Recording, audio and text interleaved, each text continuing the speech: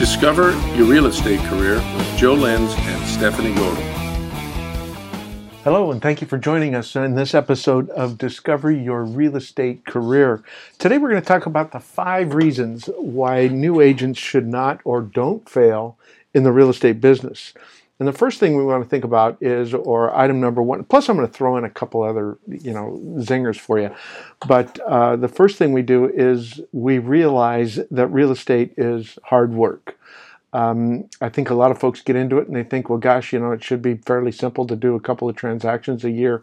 But to be on the top of your license and to really do a great job, it takes a lot of work. It takes follow-up. And as my wife always says, it's spelled J-O-B, not F-U-N. And with that goes work, discipline, and really being able to target what you're trying to do and helping people, which leads me to the next thing is that we set real goals.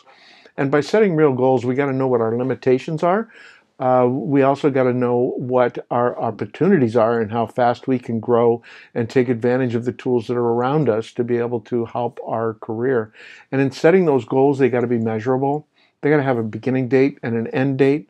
And you've got to have the discipline to be able to stick with those goals. And even on the dark days of when your goals seem so far away that they are just not attainable, you got to read them, sit down and think about them, and surround yourself with people who really support those goals. And that's the other thing is you got to share your goals, and you got to share your goals with people that are going to inspire you, that are going to stick with you, and people that are going to help you attain those goals and keep you on track.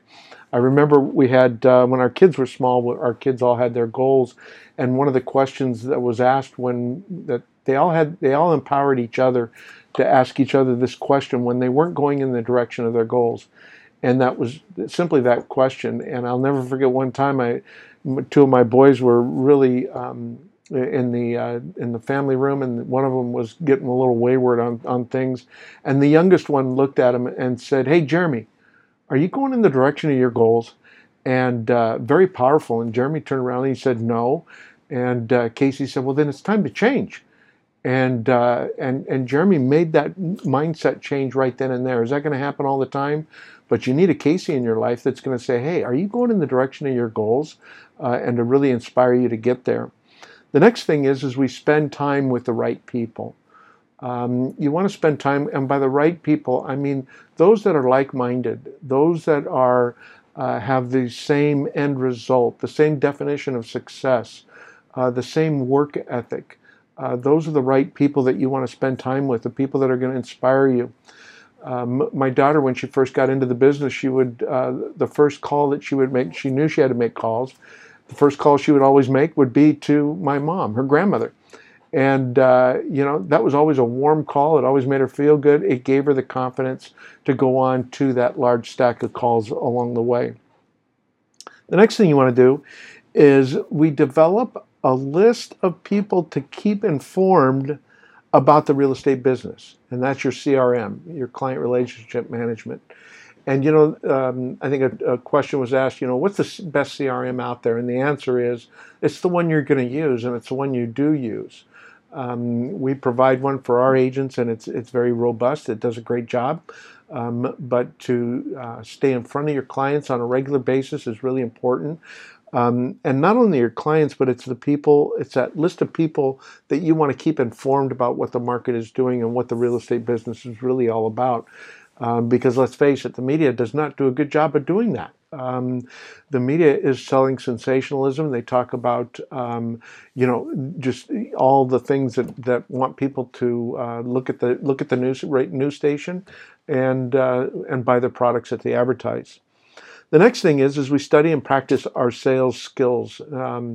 And I think that's really critical to your success. You've got to be able to practice. You can't, I'm a football guy. I love football. And I realize that I know that, 4 to 5 days out of the week, 3 to 4 hours a day, those guys are out there practicing the game. And they're practicing to get ready for a 3-hour game.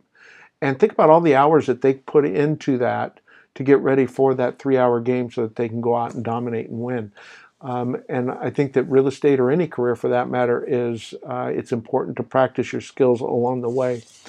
I promised you a couple of zingers here, and that's important as well. And I think the first thing of those zingers is, out of those three, is number one, you got to exercise and you got to take care of yourself.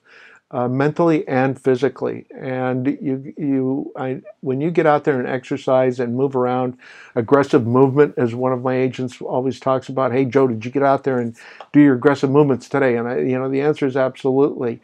And it gives you a different mindset, and it really helps you proceed. And Monday may be a difficult day for you to put your feet on the ground. Wednesday it gets a little easier to put your feet on the ground. Friday it's really easy to put your feet on the ground because it's the last day of the week. You've got to take those 2 days off to recover. So exercise is also important. Positive persistence is really critical, especially in today's market, or I guess in any market. And what I mean by positive persistence is you've got to remain positively persistent in your duties as a realtor, and especially today when you're representing buyers. And the one thing that I've noticed about successful agents these days, they're representing buyers. And I realize that listings are the lifeblood of the system. But by the same token, buyers need our help. They need our advocacy. And so many of our competitors have taken ourselves out of that part of it because the positive persistence is very difficult. And, when buyers got to write 10, 15, 20 offers in order to get a home because they're competing for that, that's positive persistence, and giving them the confidence to be able to go forward and say, you didn't get that one, let's go on to the next one, and keep them going. Because at the end of the day, 5 years from now, they're going to be thanking you that they were able to buy a house. They're going to be thanking you that you were able to help them, and they're going to be thanking you for your positive persistence. And then the last thing I have for you is this: no news. Don't be watching the news. It's just negative stuff to put in your brain. And you don't need that information. What you need to do is control the input of what's coming into your brain and what you allow into your brain. The same thing, what you allow into your body. You're not going to drink battery acid. So why would you let negative news get into your head and control you like that? So those are the things I wanted to talk to you about today. Those are the things I wanted to share. I think I'm happy you joined us. If you like what you hear, make sure you like us, give us good standings, and recommend us to your friends. With that, I want to say, charge on. Thank you for listening.